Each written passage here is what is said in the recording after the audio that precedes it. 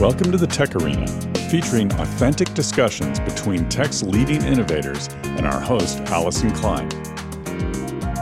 Now, let's step into the arena. Welcome to the TechArena. My name's Allyson Klein. We're coming to you this week from OCP Summit in San Jose, California, and I'm so delighted to be joined by Tahmid Rahman and Roger Corell from Solidigm. Welcome, guys. Thank you. We're happy to be here. Thanks. Thank you, Allyson. So, Tahmid, why don't you just get started with an introduction of your role at Solidigm and your role in storage? Yes, Allyson, I manage a team of product marketing engineers who are in charge of maintaining the near-term roadmap and basically getting the alignment from customers, looking into industry trends and incorporating them in our products and our offerings. At the end of the day, we are basically the trusted SSD advocates for our customers. Fantastic. And Roger? Yeah, sure. So I am the director of solutions marketing. And basically what that means, Allyson, is my team is kind of looking at our products from a solution level perspective and developing the value propositions, TCO modeling, and kind of the key set of messages that support that as we bring our products to market. Now, Solidigm is one of the newest names on the storage arena, but you have a very long heritage. Can you explain where you came from? Indeed, sure. Good questions. Let me start at the beginning, I guess. Our day one stand-up was December 30th of 2021. So we're just about coming up on our 2-year anniversary.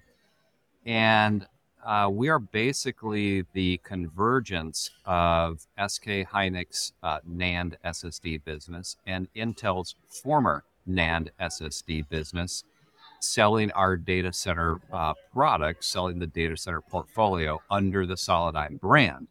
And combined, we bring a little bit over 50 years of innovation to the market. So if I could go into that a little bit. So it was kind of interesting when I was developing what I call this histogram of combined innovation across the companies. Our lineage back to Intel basically brings us almost to the start of NAND, where we had a NOR flash prototype in 1988. So that's kind of the beginning. Then again, through our Intel heritage, we've been involved in helping create or co-create PCIe specification, the NVMe specification. We're here at OCP, and we are actually one of the first members of OCP all the way back in 2011 as a co-founder. Now, fast forward to today, and some of the innovations that we're most proud of have to do with kind of our density leadership enabled by our hyper-dense portfolio supported by QLC technology. First with QLC technology in 2018, and what we believe is the industry's strongest QLC portfolio currently in the market. That's fantastic. Now, Solidigm has been making waves with new product introductions of late. We've had an SLC NAND product hit the market. You've also introduced QLC NAND. We'll get to that in a second. OCP Summit has been all about the AI era. And when you think about the AI era, it starts with data. Tahmid, do you want to talk a little bit about how you view the specific challenges of AI from a storage perspective and how that's influenced Solidigm's engineering roadmap? Absolutely. I think all of us are here learning the new, requirements around AI. The market is really, really growing, right? One of the key driver here is the data growth that is needed. Think about the AI models. They're increasing very fast. In some, study, it says 10x in 2 years. So I think with the growth of the AI model, there's also a need to grow on the density, right? Mm-hmm. And we are also seeing that a lot of these workloads are read heavy, which actually, goes back to your reference to QLC, right? Do we have the right density of drive in the portfolio? Does it have the right performance to do those data analytics that AI requires, be it inference or training? So as time goes on, you'll see these AI applications kind of spanning from the core to the edge, where at the edge there'll be a lot of real-time inferences going on, and on the core there'll be training servers where you again need a lot of density and a lot of performance. I think we have both of them in our portfolio, between all the way up from the SLC and all the way down to the QLC swim lanes. Roger, do you want to add something here? Yeah, thanks, Tahmid. I guess I would just kind of emphasize the edge. Not only I totally agree with Tahmid that we're seeing inference at the edge, but we're also beginning to see kind of some lightweight reinforcement, kind of learning or training at the edge, which further increases the need for fast, performant, high density storage at the edge. And also, when you start talking about edge locality constraints, and I don't know, maybe we'll get into that a little bit more, that's where we think, again, a performant, kind of hyper dense portfolio really pays off with those edge challenges. Now, you talked about the edge, and obviously the edge is something that is growing every day. There are different use cases driving the edge, but one of the things is data gravity and not wanting to go to the cost or time expense of moving data up into a data center. What does that mean in terms of the workload composition at the edge? And what does that mean in terms of the types of storage that might be changing in those edge environments? So when we look at storage at the edge, we look at what we call locality constraints or locality challenges. Factors like size and weight, and power and serviceability, and truck rolls. As edge, for lack of a better term, kind of nodes continue to proliferate for reasons of faster responsiveness, lowering the cost of moving data. There's some studies that say moving data is 4 times more costly than storing data. So we see density as really kind of a key in addressing these size, weight, limited power availability, serviceability, and kind of operational efficiency challenges. In terms of workloads, we see a lot of these workloads, as Tahmid was referring to, as kind of read dominant. But certainly there needs to be some amount of write capability there as well, to take the data in from the endpoint and infer from that. But so we think it's all about locality challenges and how hyperdense storage is really, we believe, best suited to address those challenges. These other aspects of the edge that also is becoming really, really critical, which is, multi-tenancy at the edge.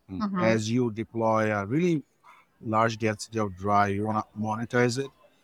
There's multiple ways of doing that. You can use namespaces, you can manage them in a different way. You can have a lot of control knobs on the device, and both NVMe and OCP kind of gives you that framework and specifications to design around it. So I think we're ready for that. At the core implementation level, now we have to just take it to the edge. The other thing I want to point out is the security at the edge. That also becomes really critical, because now that you don't have direct access to it, you cannot send a service person to replace a drive. So remote accessibility, having attestation at the remote edge would be another critical area of innovation. And I think in this case also be playing a good role in getting all those security features implemented in their specification. Now, we talked about SLC, we talked about QLC. For those of our virtual audience that don't spend their lives imbued in NAND technologies, can you break apart those acronyms and talk about how those various products play in different roles for data center? SLC stands for single level cell. And think about like a one transistor that stores your data bit 1 on 0, just have 1 bit, right? And then as you scale from TLC to QLC, 3 bits per cell and 4 bits per cell. So if you just compare a TLC to a QLC SSD, you're looking at around 33% density increase, right? And on top of that, here in Solidigm, we also have very, very dense design in NAND. So we can actually, have up to 28% better density compared to the alternative TLC in the market, right? So taking everything into account, if you're really looking for density and the right performance, maybe the QLC SSD is a good fit for you. If you have a lot of caching going on and your write endurance is much higher, right? The duty cycle of write is much higher, then you will probably look at something like a TLC, 1 drive writes per day, 3 drive per day, or all the way up to an SLC drive, which is a 50 drive per day. So I think we got you covered for all these applications, coming from AI analytics, CDN, all the way to OLTP database, and all the way up on high frequency trading. When you kind of look at that in aggregate from a portfolio perspective, so our view of the market is most of your listeners, all of your listeners, I'm sure, are aware, is it's an increasingly bifurcated or segmented market. There is not a one size fits all. If you just look back a few years ago, you had limited number of capacity points, and you had a U.2 form factor and an M.2 form factor, and maybe 3 endurance swim lanes. Now we have endurance swim lanes from 0.5 drive rights per day to 50 drive rights per day. We have the entire EDSFF portfolio. We have U.2. We have capacity points from 3.84 to 61.44 terabytes, an industry-leading storage density on a per drive capacity basis. So we believe that this portfolio enables our customers to really kind of find the right fit drive. Now that brings up a really important question.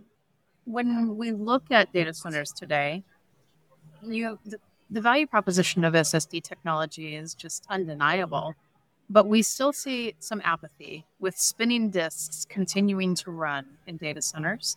What do you think is the driver for holding on to this antiquated technology, and what do you think is going to be the tipping point? Is it going to be performance? Is it going to be latency? Is it going to be sustainability? I'll take a crack at it, I guess, just to kind of lead with furthering your point. Our estimates, as well as I guess say a consensus of industry analysts, is about 90% of core data center storage is still on HDDs. Just kind of blows your mind, right? That's it's like crazy. To your point, Allyson, like why? Mm-hmm. Now, when you get further away, when you get to kind of a mid-tier edge infrastructure, when you get to kind of an edge endpoint server, certainly you're going to see that HDD component come down. But still, like you're saying, the core kind of clings to HDDs in spite of TCO modeling that strongly suggests maybe the other path would be a better solution. We're not saying there will not be a place for HDDs. We just believe that HDDs should get, I guess, moved a bit further down into the stack, down into much colder archival storage. We believe the industry is beginning to, and certainly our hyperscalers, I think, is a testament to this, beginning, and kind of storage innovators, some top tier tier 1 and 2 CSPs are beginning to see the TCO benefits. Mm-hmm. But I think it's going to be these modern workloads, to your point, that are demanding more data, demanding that they access more data at speed and do it in as efficient a way as possible. So I think these modern workloads could begin kind of accelerating that HDD displacement opportunity. Yeah, I agree with you, Roger. The other thing is the performance density, right? Mm-hmm. So performance density to keep up with the data growth, if you need to maintain that, I think SSD is the solution. And a lot of times we're talking about dollars per gigabyte. Right. Is that the right metric, right? As Roger mentioned, TCO benefits, sometimes when you put the whole story together, you see tremendous amount of benefit. Like we just did a analysis on our P5336 drive, 61 terabyte, on 100 petabyte object scale deployment. If you replace those HDDs with the 61.44 terabyte P5336, you can see amazingly 47% TCO benefit. And that dollars per gigabyte discussion does not, translate that story, right? Right. So I think the discussion and narrative needs to go to a full system level, cost reduction. And not only that, I'm looking at this OCP, giant poster here. It talks about sustainability. Mm-hmm. That's another tenet of sustainability that needs to be, pressed. And with that TCO benefit, you see the power reduction, rack consolidation, and the mere fact that SSDs have crossed the density point of baseline high density HDD is also a testament to the fact that, yeah, we are there with the density and the performance and the full system level benefit. Yeah, that's really great. Not to mention the cooling aspects of spinning disk Of versus course. an SSD Yep. configuration. Right. And to build on that as these alternative, because, air-based cooling is a lot less efficient than, as we're seeing on the show floor, liquid cooling, immersion cooling. Right. I mean, some of the sustainability benefits of those methodologies are just eye-popping versus traditional air-based cooling, airflow cooling. And using hyperdense storage in an EDSF form factor allows you to get even more out of those alternative methods because you can pack more storage in the same space. So talk me through, you've talked about SLC, TLC, QLC. You've talked about your different capacity ranges. Talk to me about how you would work with a customer in terms of a deployment from the data center to the edge to really figure out what are the right capacities and performance vectors that they need to be thinking about in terms of the tiers of their storage. And then how have your partners responded with unique systems that are designed for these environments and the workloads that run within them? Yeah, of course. I mean, as we were talking about it, the density range that our roadmap offers is really diverse. At the very beginning, we have a 200 GB SATA drive. So yeah, SATA is not going away. It still have its last legs and it's still running. So we have those SATA drives. So if you're a system integrator and doesn't want to move from legacy SATA drive, we have those solutions. But as you build up from there, there's different versions of form factors that we're enabling. So if you're on an M.2 on a legacy system, at the edge, we would recommend you to go to an E1.S. Why? Because the connector is more robust. It is designed for the next interface. It is also much more thermally efficient than an M.2 design. And last but not least, it is hot pluggable.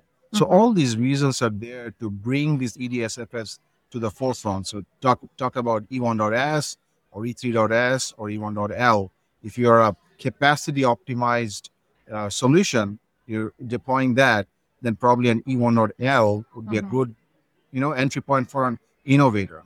E3.S would be a good replacement for a U.2 in future. Workload wise, I think, as I was mentioning, right, the one size fits all doctrine of SSDs is over.